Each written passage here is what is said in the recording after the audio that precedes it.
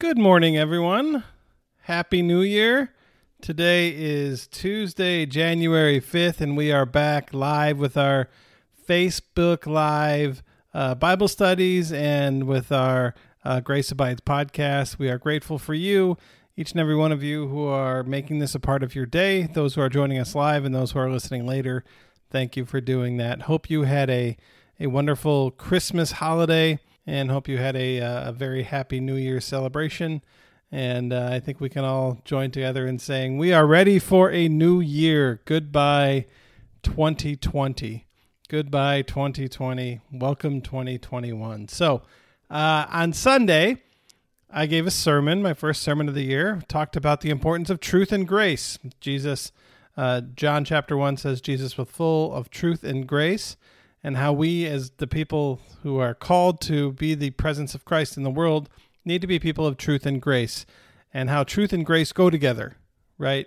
How it's important to speak the truth, but it's also important to proclaim grace in all that we do and all that we say. So I gave that sermon. Afterwards, someone came up to me and said, how do you show grace? I thought, well, that's a really good question. I probably should have touched on that in the sermon. I'm sure I wouldn't have had time to touch on all of it, though. So today's class is 7 ways to show grace. 7 ways to show grace to others. And this is not just a class for Christians. If you want to be somebody that other people like to be around, here are 7 ways to do that. 7 ways to be someone that other people want to be around. This isn't just showing grace for the sake of Christianity, but it's showing grace for the sake of relationships. To be people that others want to be around, right? This is 7 ways to be a nice and good person and somebody that others want to be around. So that's what we're going to start off 2021 with. 7 ways to show grace. Okay, so jumping right in. 7 ways to show grace. 7 ways to be a nice person. 7 ways to let others know that you are kind, right? We as Christians would say, do this for the sake of Jesus, but you can do this just for the sake of having good relationships. Number one, the easiest answer, I think how do you show grace to someone? I think the easiest way is to say, well, you forgive, right? You forgive someone. If you forgive someone, you show them grace, right? That's kind of the easy way. I would say most Christians, the most common way that people would say that they understand God's grace is through forgiveness, right? God has forgiven me through grace. Saved by grace through faith, right? Jesus says, Matthew 6:14-15, for if you forgive others their trespasses, your heavenly Father will also forgive you. But if you do not forgive others their trespasses, neither will your Father forgive your trespasses. So, forgiveness. Easy? It's an easy answer, right? How do you show grace to somebody? We forgive them. Doing it is actually difficult, right? Forgiving people isn't as easy as saying, but I think it's important that we look at this in 2 ways. When someone asks for forgiveness, forgive them. And when someone doesn't ask for forgiveness, forgive them. Because forgiveness is not just about me letting them off the hook, right? It's about me letting go of pain, me letting go of anger, me letting go of the things inside of me that are the baggage that I carry around. And so we forgive when they ask and we forgive when they don't ask. A lot of people have angered us, have hurt us, and they're not living anymore. We can still forgive them so that we can let go, right? And I'd say we got 1A and 1B, right? Is know when to ask for forgiveness for yourself. Know when you have made a mistake. Be willing to admit it to others. Be willing to be humble enough to say to someone else, I am sorry that I did that. I realize that I made a mistake. And if I hurt you, I'm very sorry. Please forgive me. They're saying, I'm sorry. And then they're saying, please forgive me. Please forgive me. Understanding that you are giving them power in doing that. Please forgive me. I am giving you the power in the relationship, the power of reconciliation. Be willing to admit when you make a mistake, and then ask for forgiveness. I think that's an important thing that we're missing out on in society today, is admitting when we were wrong and asking for forgiveness. So forgive and ask for forgiveness.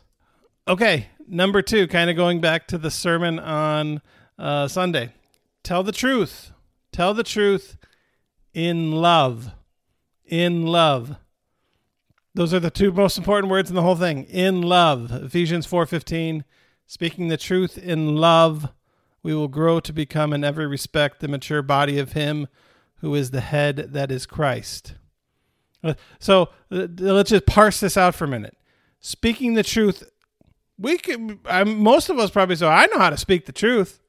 I know how to tell people, when they're wrong. I know how to tell people. I know how to speak the truth, but it's speaking the truth in love. It shows that we're growing when we're able to do it in love, that we're growing in every respect to be more like Jesus when we're able to do it in love. And how do we do that in love? Well, we speak kindly. We speak kindly. Proverbs 15:1 says, "A soft answer turns away wrath, but a harsh word stirs up anger." When we speak harshly, we stir up anger. There's no grace in speaking harshly. There's no grace in speaking harshly. So, if you can't say it in love, you have to ask yourself, does it really need to be said? Does it really need to be said? And if you can't say it kindly, wait until you can. Wait until you can. Come back later and try again when you're ready to say it kindly. Because we're not always ready to say things kindly, right? We get angry and we say things loudly and we say things harshly, but there's no grace in that, right? And so come back later when you can say it kindly. Harsh word stirs up anger, but a soft answer turns away wrath. So speak the truth, but do it in love. Okay, number 3, look for ways to help. Look for ways to help others. How do you show grace to others? You help others, right? You look for ways to help. Now, a lot of people we're going to encounter, it's hard to find ways to help them, right? I'm not one who really asks for help that often, right? And I don't have a lot of needs, and so it's hard to find sometimes ways to help. So if we can't find a way to help, we can do a simple act of kindness. You can do a kindness for anybody, right? A kindness isn't giving somebody something that they need. It might be doing something for someone that it just lets them know you were thinking about them. Sending them a card is an act of kindness. And as people, I didn't wake up today and think, man, I really need a card in the mail today. But if I were to get one from someone, it would be, it would warm my heart. Let me know someone else was thinking about me. So simple acts of kindness. Romans 12, verse 10, love one another with brotherly affection, outdo one another in showing honor. So do all that we can just to do an act of kindness. That is one way of showing grace to somebody. Just a small gift or a card, or just to let somebody know that you're thinking about them. Number 4, this is probably Caroline's favorite, my daughter who loves Frozen the movie. Let it go. Let it go. You do not need to participate in every argument.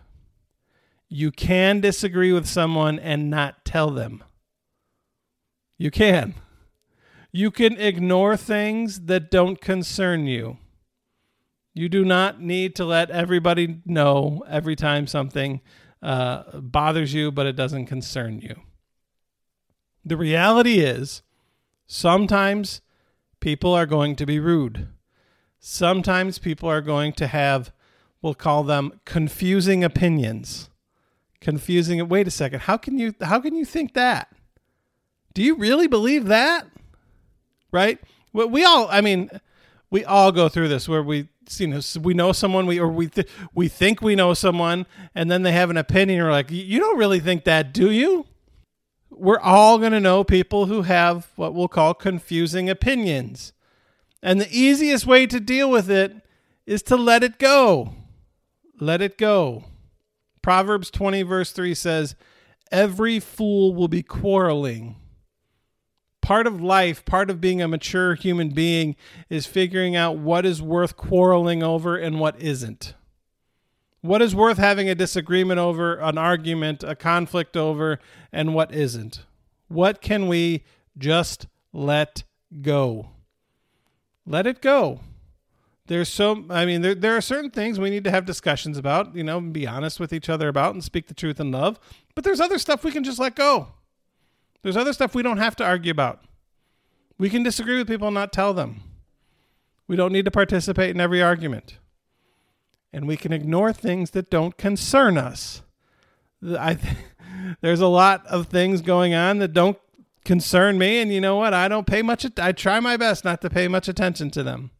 Now, you stand up for those who can't stand up for themselves. Yes. But there's sometimes there's just things that, we get worked up about that we don't need to. So we let it go. Okay. Number 5, be careful how you speak. Be careful how you express yourself. Ephesians 4 verse 29.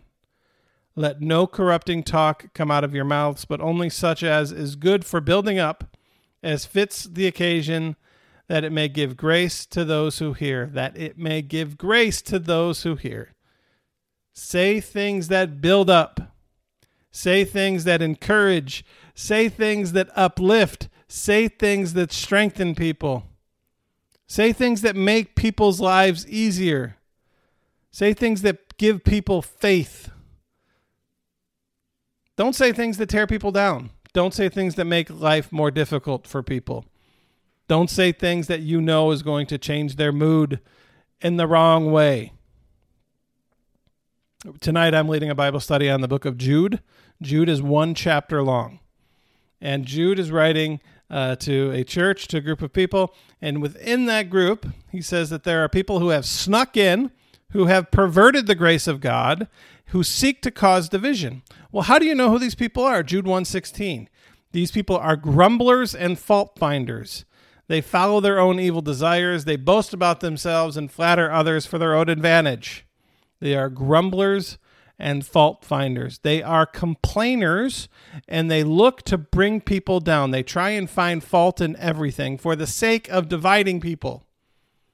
They look to find the mistakes in everything. They look to find the faults in everything, and they love to point them out, and they love to complain.